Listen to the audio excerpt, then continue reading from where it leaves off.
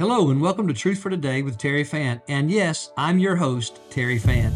In a world full of confusion that leads to chaos, the answer for clarity is the absolute truth of God's Word. It has stood the test of time.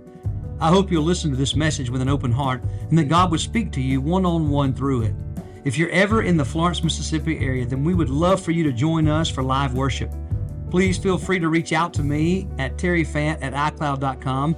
May the Lord bless you as He draws, shapes, and instructs you. Now, let's listen to today's message.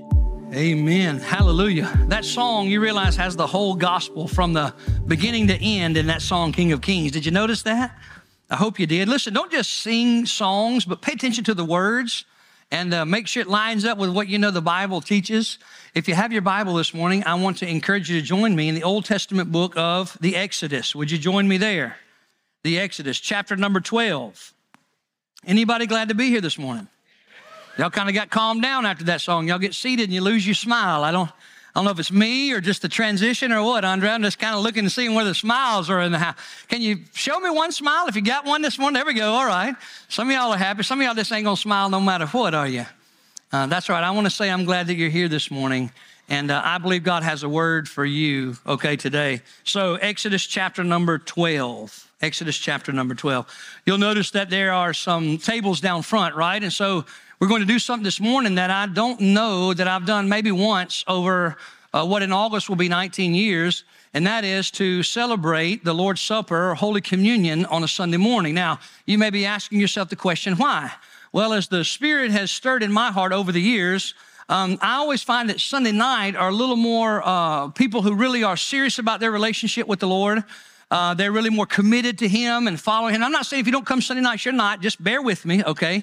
And so that's just how the Spirit has led me over time. Well, last week, as He impressed on my heart that we were supposed to do it this morning, I was thinking, wow, the first Sunday when we have all these new sections and all these new chairs and all these new exits and the complexities that come with that. God, are you sure? You ever done that? God, are you sure that's what you want to do? And He didn't budge, so here we are. We're going to celebrate the Lord's Supper. Now, you want to talk about a Red Sea miracle? Did you notice that group heard a message? There was baptism, and they celebrated Holy Communion, and they got out of the parking lot before you got in. How about that this morning? That's a Red Sea miracle. But I don't have to rush with you guys. And so you get the whole full meal. Aren't you glad you picked 10:15 worship, right? And so this morning, we're going to look at a message entitled, Jesus, Our Passover Lamb. Jesus, Our Passover Lamb. It may be that you know what the Lord's Supper or Holy Communion is. It may be that you have an idea about it, or it may be that you don't know anything about it whatsoever. And I pray that this morning, before our time is up, you will fully understand both the Old Testament Passover meal and how it was pointing to the New Testament Passover meal, which is referred to as the Lord's Supper or Holy Communion, okay? So I pray that that will be settled in your heart from the oldest to the youngest. Now, notice that we have a lot of young people in the room. Have y'all noticed that? The Lord has blessed us with a lot of children and young folk around here. I say oftentimes it looks like you kick the top off of an anthill. You know, they're just everywhere. But what I want to say to the kids in the room, if you'll help me do something, us older folk, when we get still in a comfortable new chair and air conditioning, you know, we have a tendency to doze off. And so I always want to encourage the kid. Y'all, if you're a young kid in the room, raise your hand for me real quick so I know you hear me. All right, yeah, I see hands all over the place. Good night. And so y'all got to be my little secret agents in there, okay? And I want you to make sure they stay awake. If they don't, give them a little elbow. Not too hard because you may get punished. Just a little bump, make sure they're awake. But listen, the second thing I need you to do for me is I want you to draw something based on what you hear me teach from the Word of God today, okay? So maybe if my mom, dad, or somebody can find something for you to write on, and you can listen for some of the things like a lamb and Jesus and how we're going to connect those, an old covenant before the coming of Christ and the new covenant, and that's with the coming of Christ. And you'll draw something based on what you hear this morning. And I'm telling you, we've got some of the greatest little artists in the room. Y'all can't imagine how they follow along. Okay, so I'm going to read two verses for you this morning, and I want you to consider them for just a moment. Okay, the first one is John chapter 1 and verse number 29. Okay, John 1, don't turn there. It's going to be on the overhead, but I just want to read it. And I want us to think about these two verses before we dive into the text. John 1, 29. The next day, here's what it says. The next day, John, this is John the Baptist, saw Jesus coming toward him. And so you'd imagine two grown men that had been prophesied, right, through Zacharias, John's daddy. as the angel visited and said John was going to be 6 months ahead of Jesus, and his baptism was going to be one of repentance, and he was going to come in the spirit and power of Elijah, and he was going to make ways, straight ways, the path of the Lord. In other words, turning people's heart away from themselves unto the Lord, okay? So this prophecy was made of John. Now he's grown up, and Jesus is grown up, and one day, John's walking one way and Jesus is walking the opposite way, and they come in context with each other. And I want you to, for a minute, put yourself in the scene. And maybe you're with Jesus. You don't really know who he is yet. You don't fully, you're just hanging out with him. Or maybe you're with John, and he's dressed in camel's hair. And one of them neat guys that eats locusts. That'd be a cool guy to hang around, to watch him eat locusts. And you're walking with him, and he's walking. All of a sudden, John does something even more peculiar. He shouts out a word, the word behold. Now, the word behold is a startling, attention-grabbing kind of word. It's never said like this, behold, but it's more like this, behold. And so you see John, he's walking, you're walking with John, maybe some of us are walking with Jesus, and he sees Jesus and he says, behold, the Lamb of God who takes away the sins of the world. Now, I don't know about you, but if I'm with John, I'm thinking, I don't see a lamb. Anybody else? Now, I know y'all are all super spiritual people. It's hard for you to think outside of being spiritual. But I'm just seeing, if I'm there in the room and I'm thinking, lamb, I don't see no lamb. I'm looking around the room and I see a bunch of guys. I see one guy over there. But John said, behold the lamb. I had a man ask me a number of years ago. He came, and I'd been sharing Christ with him, and he came and visited one Sunday, and he asked me later on when we were by ourselves, he said, hey, I just got one. I really enjoyed gathering to worship with y'all, but I got a question. I said, what is it? What were these songs about a lamb? And so sometimes we fail to realize, what is the compare? Why did John say, behold, the Lamb of God who takes away the sins of the world, okay? Now, I want to give you another assigned title that comes from the Apostle Paul when he's referring to Jesus. Listen with me as I read 1 Corinthians chapter 5 and verse number 7. It's going to be on the overhead, so you follow along with me. Now, Paul is talking about Jesus here, and here's what he says, okay? He says in 1 Corinthians 5 and 7, therefore, he's talking to the people, purge out the old leaven, the old covenant, old ways, that you may be a new lump, all right? Since you truly are unleavened. Why? He says, for indeed Christ, another title for Jesus, and Paul calls him our Passover. Christ, our Passover, was sacrificed, okay, Passover sacrifice, and he was sacrificed for us. So John says, when he sees him, behold, the Lamb of God.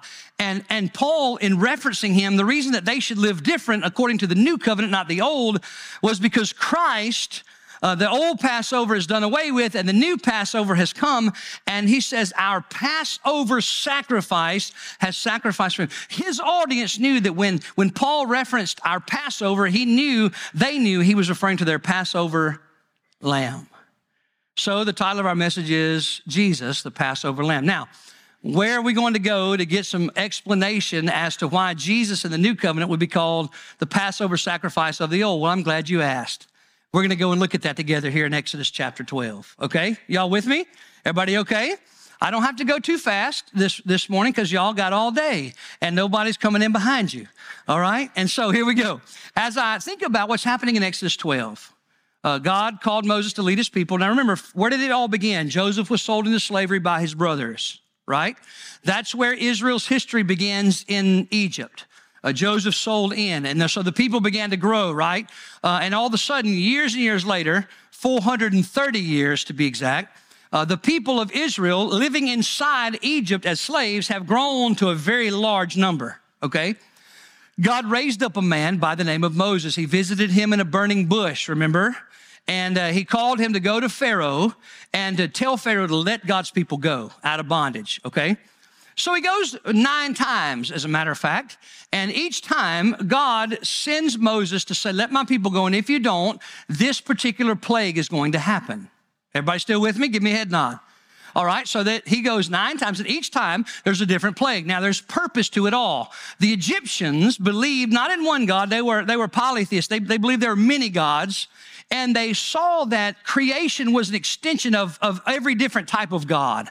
So frogs were certain extension of a certain God, and all the different lice and different things were extensions of different gods. And so what God did, because God is so amazing, is that with each plague, he put on display that Yahweh, the God of the Israelites, was the only true God. He was the only one who had power over all of these false gods. Y'all tracking with me? But each time, the scripture says, Pharaoh hardened his heart and God reciprocated. When you read that Pharaoh hardened his heart, you'll find that God also reciprocated and hardened his heart. And every time Moses would go and said, let my people go, and this terrible plague would happen, Pharaoh would say, do y'all know what his answer was? No. I'm not letting them go. And so finally, after 9 times, the final time, God sends Moses back. And this time he says, you tell Pharaoh, let my people go. If he doesn't, stay with me, I'm going to send the death angel. And the death angel is going to visit every home, okay? And the death angel is going to take the life of the firstborn, both human and beast animal. Unless they follow a prescription of salvation that I'm going to offer them through the Passover lamb. Now, I gave you a little overview.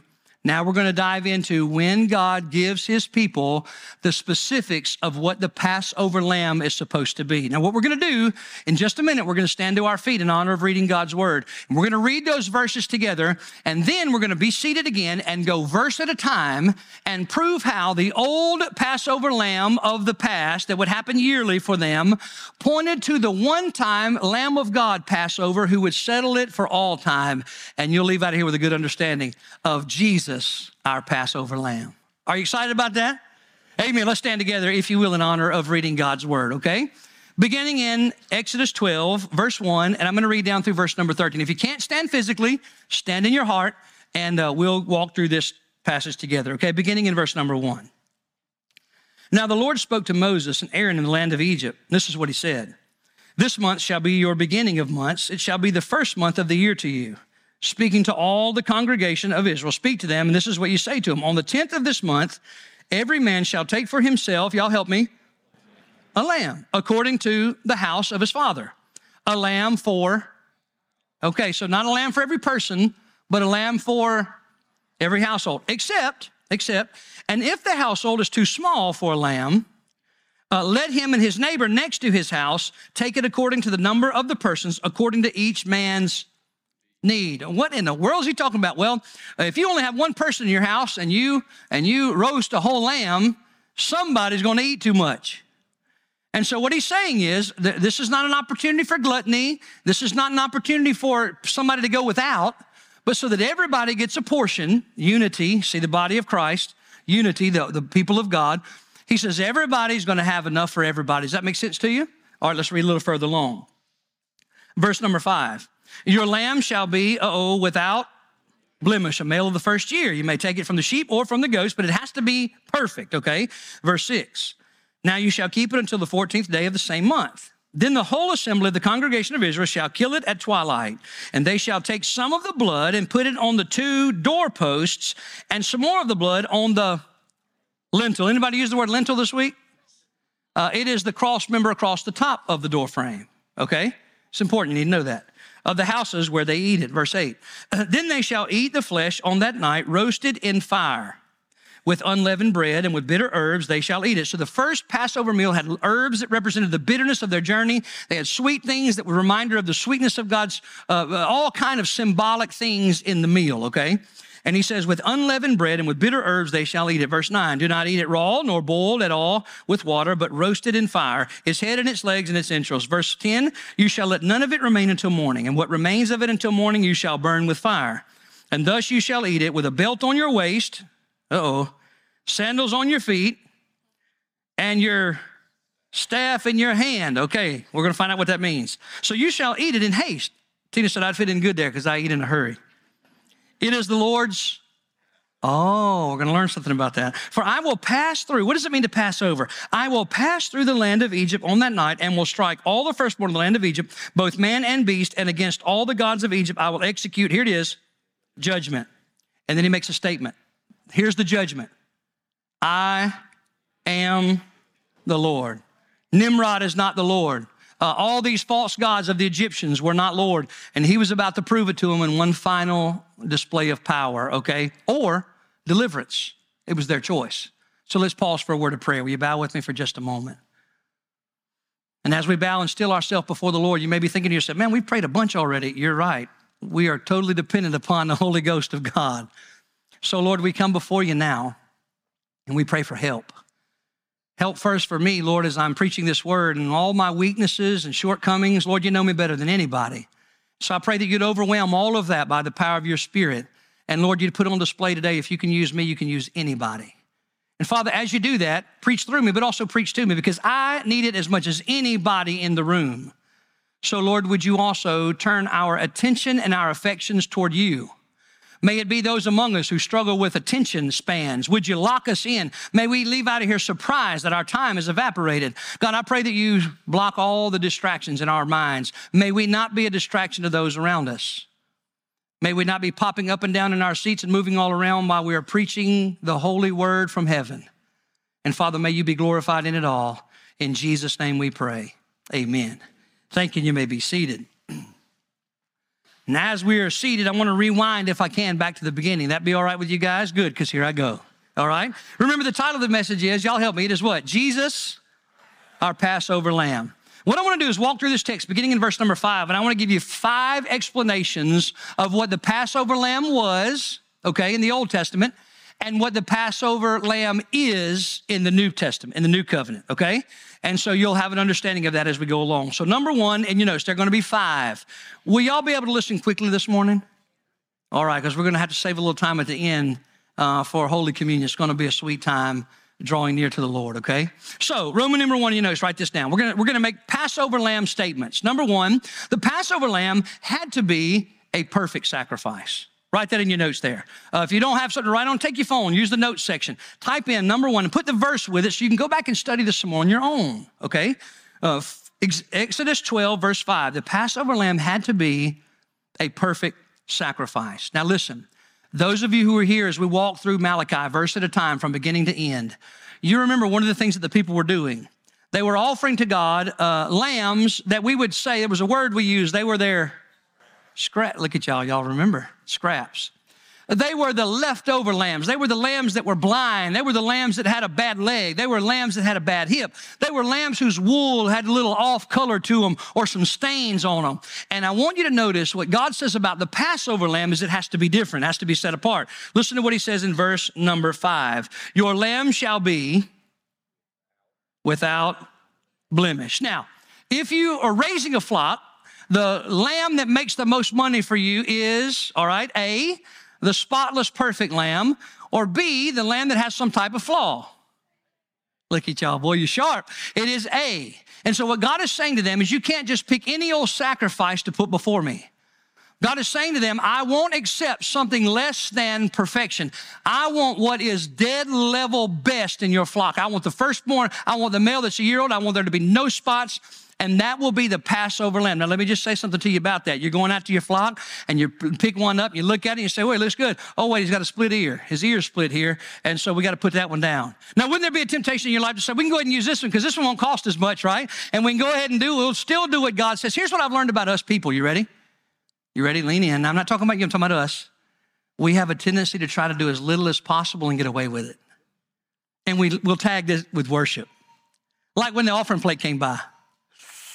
Did he just get real life? I did. See how I did that? Just brought it right down into a real life situation.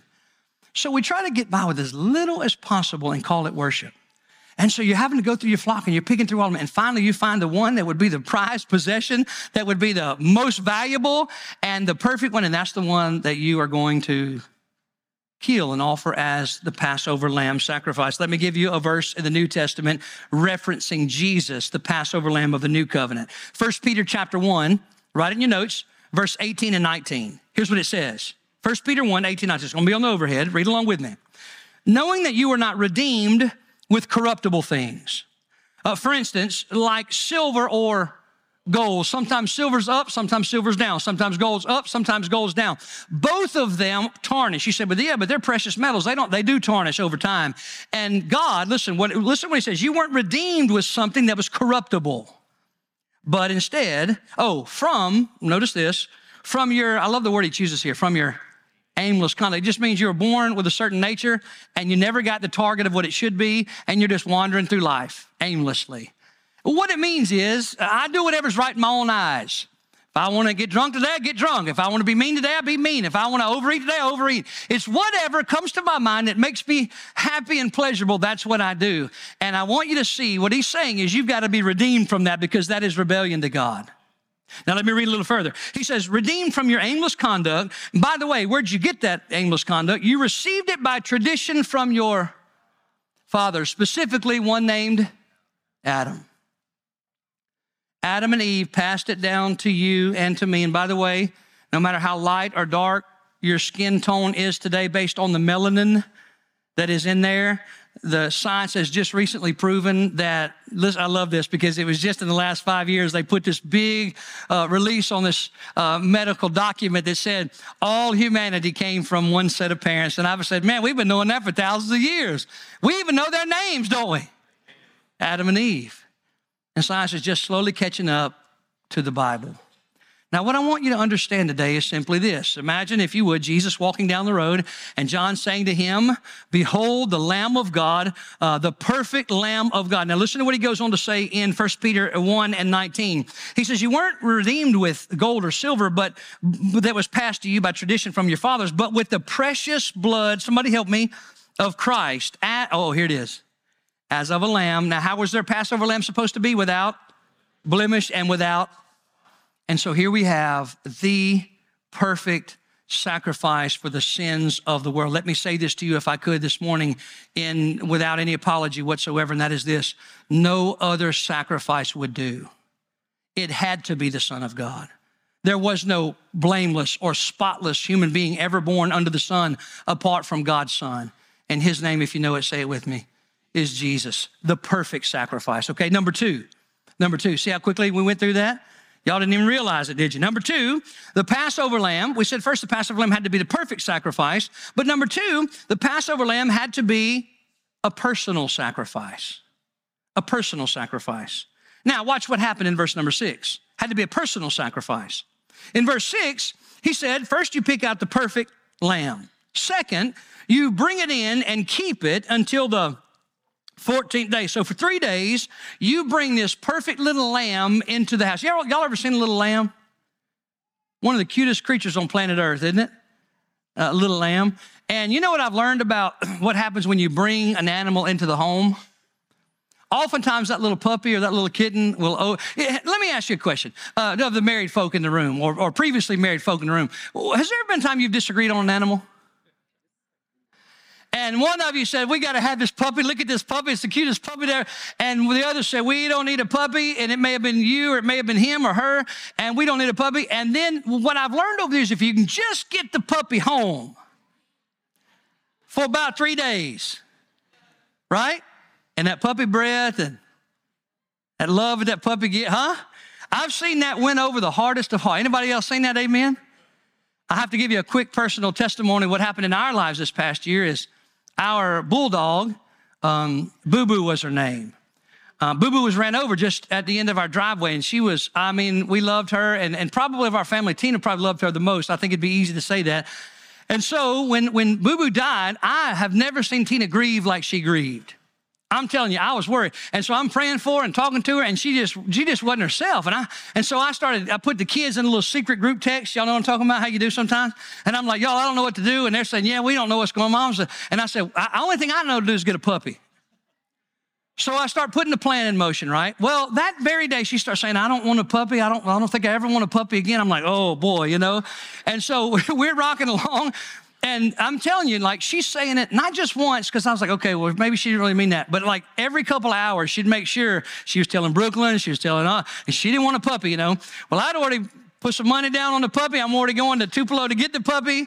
And I said, you know what? I feel like I need to do it. And the kids are like, Dad, are you sure? I said, I'm going for it. So that day I had to go somewhere south a couple hours. I drove somewhere up north about 3.5 hours. I got home that night about 11:30, and Tina was asleep on the couch.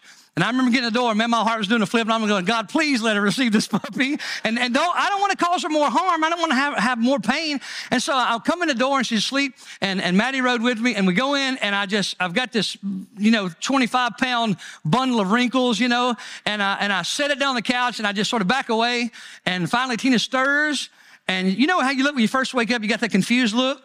She looks at me kind of confused, and I'm like, uh-oh, And then she looks at the puppy kind of confused, and I'm going, oh, boy, and I'm praying, Lord, please. And all of a sudden that smile went from one side of her face to the other side of her face, and the puppy's licking her, and she's holding the puppy. And let's just say, to put it mildly, the puppy has won her heart over, all right? Now, what's the point I'm making? They went out and picked this perfect lamb, and they brought it into the house for 3 days. And they're taking care of the lamb in the house. And so now not only is it the perfect sacrifice, but when it comes time then for that animal to give its life, guess what? There's some personal sacrifice. There's some emotion attached. Come on, somebody. I want you to understand that all of a sudden you're watching this animal. You've done brought it in the house, and you've done pet it, and you've probably bathed it. You're probably going to bathe it when you bring it in the house. And you spent days, time, you probably named it, right? And now it has to give its life. And your heart is sad, and your heart is longing. You really don't want the animal to have to lose its life. Now, let me give you a picture, if I could, of the example of the new Passover lamb, Jesus, and the personal sacrifice. Here it is. It's found in John chapter 3 and verse 16. We know how Jesus is the perfect sacrifice, but how is Jesus the personal sacrifice? John 3:16 says this, for God, that's the Father, so loved, y'all help me, the world. That's all of mankind. He so loved the world that he gave. He didn't give gold or silver. But let me ask you a question. Who do you love more than you love your children? Not many people, if anybody. And God so loved the world that he didn't just bring a little lamb in and spend 3 days with it. He gave his only begotten Son, that whosoever would believe in him should not perish, but have everlasting life. You're talking about a perfect sacrifice, but now you're talking about a personal sacrifice. If you ever in a million years allow the enemy to whisper to you that God doesn't love you, you obviously have not had a child or loved a child like your own. Because there's a love there that you can't fathom until you have one, right? Or until you have a child that you raise as your own. I'm telling you that there's this love that's in your heart that you can't explain. You'll do anything for him, right? And yet here the Father willingly gave the Son so that you and I could be made right with him and have a relationship with him and live with him forever. I don't know about you, friend, listen, but let me make this statement to you. Nobody ever loved you like God loves you. And Jesus wasn't just the perfect sacrifice. He was a personal sacrifice. God certainly does love you. Number three, we're just walking right through this thing. Number 3, verse 7, put your eyes there. Notice we're just going a verse at a time, not skipping all around, a verse at a time. It's called expository preaching, explaining one line as it builds on the next line, okay? Verse 7, write this down. Number 3, the Passover lamb had to be the specific sacrifice. Write that down if you would. The Passover lamb, we said 1, had to be the perfect sacrifice. 2nd, had to be the personal sacrifice. But 3rd, had to be specific sacrifice. Now you watch what I mean when I tell you this in verse number 7. And they shall, now God's giving them instruction, specific instruction. Here's what it says. And they shall take some of the blood and put it on one of the doorposts. Help me out, I was wrong. 2 of the doorposts, but not just on the 2 doorposts, but also on the lintel, the top beam across the door frame, where they were to eat their food. And if they would follow God's specific plan of rescue, if they would follow his instruction to a T, then God would in fact pass over their house for judgment. Now watch what I'm telling you. I want you to understand, if they had painted the blood on one door, the firstborn would have died. If they would have painted the blood on the 2 doors and not the lintel, guess what would have happened? Firstborn would have died. Now let me make application to the new covenant. If you believe you can add anything to what Jesus did for you on the cross, in other words, the cross plus this gift, or the cross plus that gift, or the cross plus baptism, you understand what you've just done. You've just taken away from the fact that he said there was a one-time sacrifice for all time, and it's Jesus only.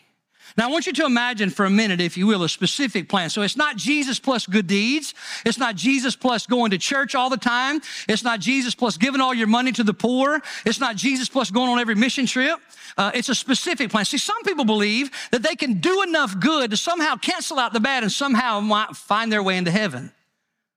And that would be like the Israelites painting one doorpost, saying, you know what? I know what God said. He said I had to paint both doorposts and the lintel, but I'm not. I'm going to paint this one side, but I'm going to paint it like a champ. Or it'd be like, I know God said paint the two posts and the top post, but what I'm going to do instead, I'm going to paint the pathway going in. Because that way the angel's certainly going to see it as he's walking in. And so some of us feel like we need to add something to God's plan of rescue. And when you do, you nullify it in your life. They had to paint both doorposts, and they had to paint the lintel, the door beam across the top. Now, you want to ask the question maybe for a moment right now. It'd be good for you in your mind to be asking this question logically. What is the specific plan of the new covenant? Well, that's a great question. You should have been asking that if you weren't. And since I think you were, I'm going to answer it for you. That be okay? Here I go. So then John came as the forerunner. John, in the spirit and power of Elijah. His ministry was turning the hearts. He was making the way in the hearts of people for Jesus. What was his baptism? A baptism of, y'all help me? Repent. You guys have been learning. Repentance. Repentance is a changing of the mind about who I am and where I am that leads to a turning in the action. Remember, I've told you before, I'm headed the wrong way and somebody's telling me I'm headed the wrong way. I'll never turn the car around until what? I'm convinced I'm headed the wrong way. And that's what repentance is. I'm not fit to be my own God. Now, this morning, I want you to think about the Passover lamb is a specific sacrifice. So it begins as the Holy Spirit of God draws. You say, where'd you get that from? Jesus said this, no one can come to the Father unless the Spirit draws him or her. So then there's a drawing in the Spirit by the Holy Ghost. He shows us our need for a Savior, our lost condition. You see, the Holy Spirit doesn't just highlight one sin or the other. He highlights the sin of us being God of our life and doing what we want to do when we want to do it. And then the Holy Spirit shows us who Jesus is, the Son of God who came down from heaven and wrapped himself in flesh to show us what God is like, to experience what we're like, and then to die in our place and to rise from the dead. Holy Spirit shows us that. As the Holy Spirit shows us that, this is all the sovereign power and plan of God. He chases us down. He reveals who Jesus is. He reveals our lost condition, and we find ourselves in a place of what I'm going to call human responsibility. You see, some believe that God just randomly chooses some for heaven and some for hell. But the Bible teaches very specifically from Genesis to Revelation, every dealing between God and man deals with free will. It's why God wants us to choose. In other words, love is not a mechanical motion, it is a choice. And so the Spirit of God does all of the revealing. The sovereignty of God paid for our salvation. He chases us down. But there comes a moment in time when we have to respond to all that he has done. And if we will repent, turn away from us being Lord, and the scripture says, as many as received him, to them he gave the right to be children of God. So then there's a repentance that turns away from me being boss. There is an opening of the door. That word received him is a Greek word that means to open the door and invite someone in. But the problem is we fail to realize we're inviting him in not to be the co-pilot. That's nonsense. But we're inviting Jesus in to be, there's a word, Lord, which means above everything else.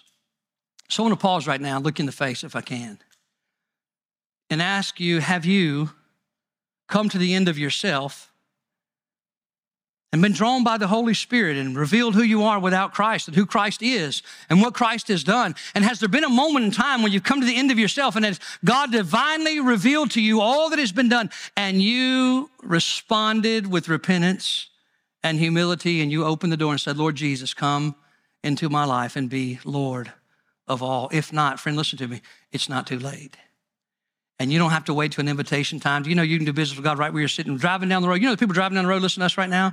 There are people all over the world right now because you guys share our service all over the world who are listening right now. And wherever you find yourself, at the nurse's station, on the oil rig, wherever you find yourself, you can right now invite Christ to be Lord. It's not a prayer. It's not just repeating these words. It is an act of faith and surrender that says, I can, and you did, so Lord Jesus, would you come and be Lord? It's not a golden ticket to heaven. It's a life transformation where I'm turning my life over to Jesus.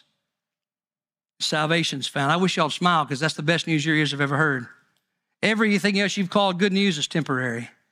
But that good news, friend, is forever. So the Passover lamb is the specific sacrifice. Let me move on to number 4. Y'all thought I was going to hang out there for a while, didn't you?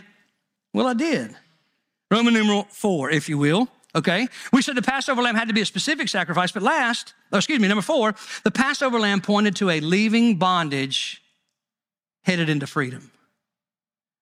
Now remember, as you're writing, I'm going to talk. They've been in Egypt for how long did I tell you? You remember? We all remember after all the stuff I've said, y'all, 430 years. Now, think about it. We oftentimes say Egypt represents bondage, right? But remember, 430 years in a place, you've put your roots down. Do you understand what I'm saying? If you'd lived in, can you imagine, like, if you're like a fourth generation American, right? It's still only, nowhere near 400 years old. And so for 430 years, they've lived in a place, yes, as slaves, but they've buried their grandparents and parents and sisters and brothers and children. They've raised homes. They've built family places. Though they were slaves, yes, they had places and they did things. And that's a lot of time investment. And listen to me, humans hate change. Don't we? We hate change. And so here's what this symbol of this meal is going to be for them. You're going to have to leave Egypt. And somebody says, well, that's easy. Not if you've been there for 430 years. And if I'm being honest, I would say this about me and you. We oftentimes get very comfortable in our bondage, don't we? It's why we go back to it when things get tough. Someone said to me one time, I'm Brother Terry, I can't believe that my wife is drinking again. Can you believe? I said, certainly I can believe that. Well, why can you believe that? I said, because it's fun to the flesh. It feels good. It makes things easy. You don't have to worry about anything. You just sort of escape for a little while. The problem is it's temporary, and it has to be built upon, and then it settles nothing. And so, of course, I understand it. Sometimes bondage is the most comfortable place, except we fail to realize that all the consequences that come along with it. So now watch what he tells them, okay? Now, this is going to be a section of text, all right? Read with me, if you will, verse number 8 through verse 11, right? You know, it's 8 through 11. Passover lamb pointed to a leaving in bondage. Watch how they're cooking, all right? Watch how they're cooking. Pay attention how they're cooking and how they're dressing, all right? Then they shall eat the flesh on that night, verse 8, roasted how? In fire. Do you know what the most common way to cook it at this particular time was? Boiling it. But which takes longer, if you cook something over an open fire or to boil it? Open fire, right? You got to heat the water. You got to get all the water hot. Then you got to put the meat in. And he said, I don't want you wasting any time. Put that thing right on the fire. Right on the fire. Pay attention. All right, let's read a little further. He says, roasted in fire with unleavened bread. If you're going to make bread, all right, my bread folks, easier to make bread without yeast, which is faster? Make bread without yeast or with yeast? Without. Unleavened bread is without yeast. Why? If you make leavened bread, you have to wait for the yeast to rise. What's he telling them? You got to hurry. You're about to be set free. You've got to hurry up and be ready because you're about to be set free. Read on with me. He says, and with bitter herbs, they shall eat it. Now, those herbs represented the bitter trials that they went through, and they were sweet. But again, they didn't have to boil them. They didn't have to cook them. It's just chop them, put them on the plate. We're getting ready to go somewhere. Hey, listen, you may be sitting on that comfortable padded chair, and you came in one way in bondage, and you don't realize it, but you're getting ready to go somewhere. And you sit in that same chair in a minute and be born again and be headed in a place of freedom. In the same chair you're sitting in. Watch with me, verse 9. Don't eat it raw, nor boiled at all with water, roasted in the fire with its head, its legs, its entrails. Verse number 10, you shall let none of it remain until morning. What he's saying is, I want you to trust me today. Y'all tracking with me? We have a tendency as humans to hoard. We say what we see with our eyes is more beneficial to us than what we can't see. But the just shall live by faith and not by sight. So he said, I don't want you to see the meal, don't save it. Trust me again tomorrow. Listen to me. God's saying to me and you, trust me again today. And then if you wake up tomorrow, trust me again tomorrow. Okay? Reading a little further along. Verse number 11. And thus you shall eat it. Can you imagine? Here's how you're going to dress. In your own house, put your belt on. I don't always wear my belt at home when I'm eating. Huh? Put your sandals on. Now, a lot of times I wear my shoes at home, but this culture didn't. They took their sandals off. There was foot washing that went on. But what did he tell them to do? This meal, have your shoes on. Cook quick, prepare quick, and be ready. Put your belt on so that you don't have loose edges in your clothing. Put your shoes on so you don't have to hurry up and put your sandals on when it's time to go. But there's one other thing he asked them to do. He says, and your staff in your hand. Now, I'd have it in my left hand because I eat better with my right hand. Anybody? I'd even spin it this way. God, you wanted me to eat quick, so I put it in my left hand because I eat quicker with my right hand, right? But can you imagine sitting at your table, fully dressed, holding your staff in your hand? But the picture is, right now you're in bondage. I want to quickly get you to a better place. And the picture today in the Passover lamb of the new covenant, his name is Jesus. And it's not a 12-step program. And it's not a 5 steps to the best you now. But it's a place of faith and surrender that can change you in the seat you're sitting in, from a person who came in bondage to a child adopted into the family, set free from the burden of the law. Best news your ears have ever heard. Finally, number 5. Can y'all believe we've gotten there already? Yeah, we're still looking good. We're kind of early. I need to slow down just a tad. Look with me, if you will, at the verses 12 and 13 in closing. Number 5, the Passover lamb, listen, was the pardoning sacrifice. Write that down. The Passover lamb was the, say it with me, pardoning. Do y'all know what a pardon is? When you are given a piece of paper, a document that says you are free from whatever crime you committed and the penalty of it, and it's as if you never did it. How about that? Did you know that certain branches of our government can grant a pardon? Did y'all know that? You knew that. And so now let's talk for a minute about this pardon. Verse 12 and 13. I will pass through the land in Egypt on that night, and I will strike all the firstborn in the land of Egypt, both man and beast, and against all the gods of Egypt I will execute my judgment. Now what is he saying? Only on the ones that do not have the blood applied to both doorposts and the lintel. Here's what he's saying. I'm about to send judgment. Let me say something to you really quickly. There's a coming day of judgment where every soul will stand before the high judge of heaven and will be judged either based on works, if you've never been born again, or based on Jesus, if you've been born again. I want you to think about that for just a minute. You may be good compared to Sarah or Sally or Jim or Bob, but you're not good compared. I'm not good compared to Jesus. And what we need, listen, is a pardon from God. And on that night, he said, I'm sending judgment, but I'll pardon every home that has the blood applied. I'll come for judgment. If the blood is there, I'll go to the next house for judgment. If the blood is applied to both doorposts and the lintel, I'll go to the next house. You know what I believe? I believe with all my heart, based on the text that we're reading today, I believe that even if the Egyptians, even if Pharaoh would have done what God said do in faith, he would not have lost the firstborn in his home. It wasn't just for the Hebrews. But see, it was an act of faith. It was saying, this sounds ridiculous to paint the blood of an animal on my doorpost and both of them. But if you trust me, God said, if you trust me, if you believe I am Yahweh, El Shaddai, God Almighty, you'll do exactly what I say do and you'll find peace. And that's what he's saying to someone in here today. You'll do exactly what he says. If you'll come to Jesus, you'll find peace. You'll find pardon. Listen what happened. They were pardoned. Their home was passed over for judgment. And what I want to say to you this is that I have, among anybody in this room, deserve judgment as much or more than any person that's here. And when I say judgment, I'm talking about like the guilty verdict. You understand? I'm not talking about like judgment like one way or the other. Of anybody in this room, I deserve judgment more than anybody that's gathered here among us. Things that I've done, things that I've said, things that I've thought in my lifetime. But you know what? I know why I wake up every day with a smile on my face, even when I have hard days. I'm passed over for judgment. I have a Passover lamb, and his name is Jesus. And when I stand before the high judge, I'll have boldness. Why? Because true love casts out all fear. I won't sneak into his presence and look down at the carpet. I'm going to see him as my daddy because he's the one that paid for me, and Jesus is my Passover lamb. How about you? How about you? I've received a pardon. Do you know you can go to heaven on a field trip day, can't find one thing I've ever done wrong?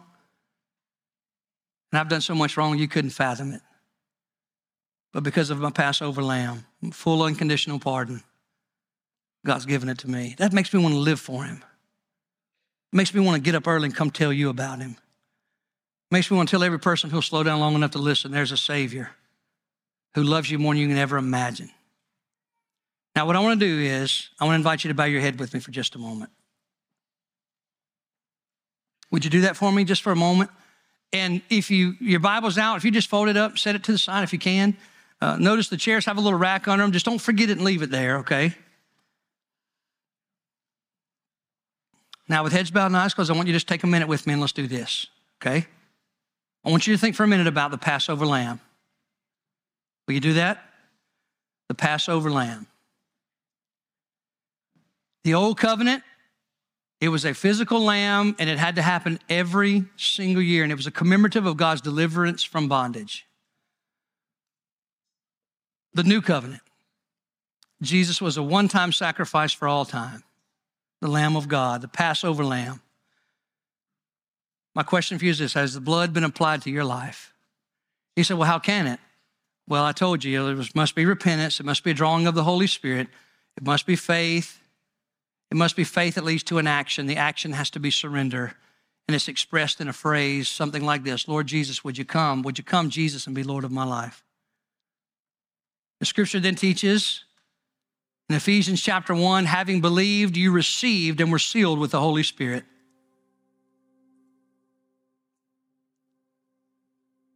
So just for a moment, let me just share this with you quickly in closing. History records an event that happened back in the 1700s or 1800s where two men robbed a mail carrier.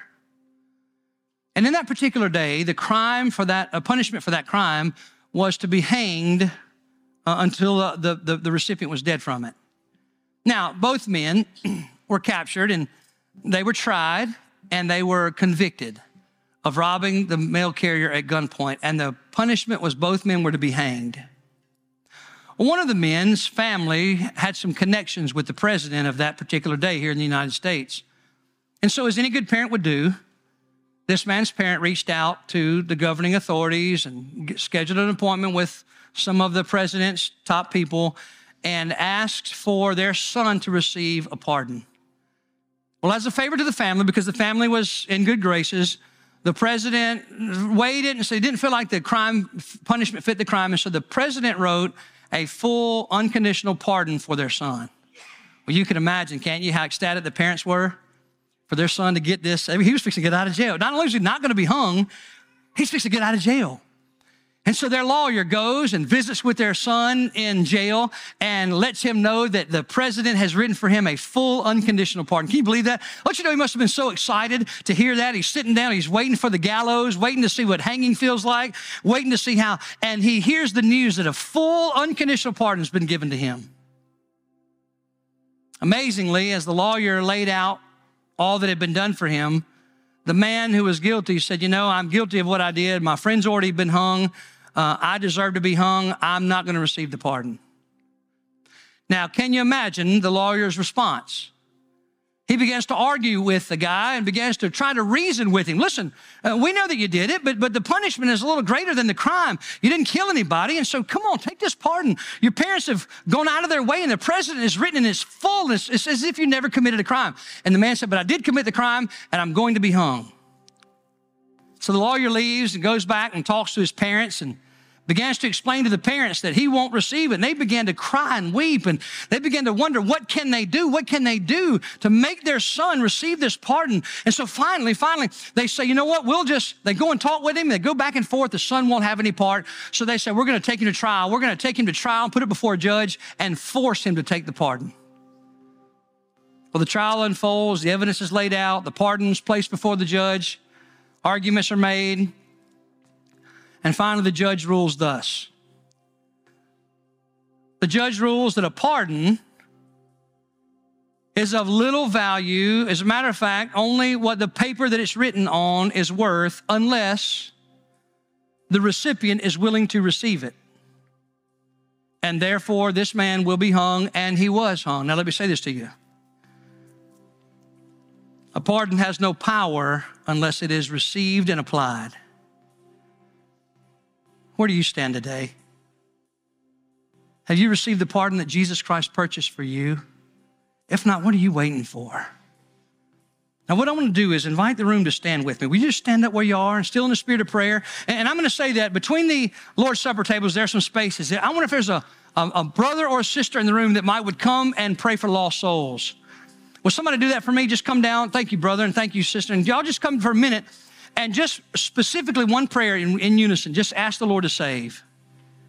Ask him to save. There's somebody here today, and they may be sitting in a chair or standing at a chair, and they came in one way, and the Holy Spirit of God is dealing with them right now. And if they will be found by him, he'll save them like he did me and like he did you. So as you pray, ask the Lord to capture their heart this morning and set them free.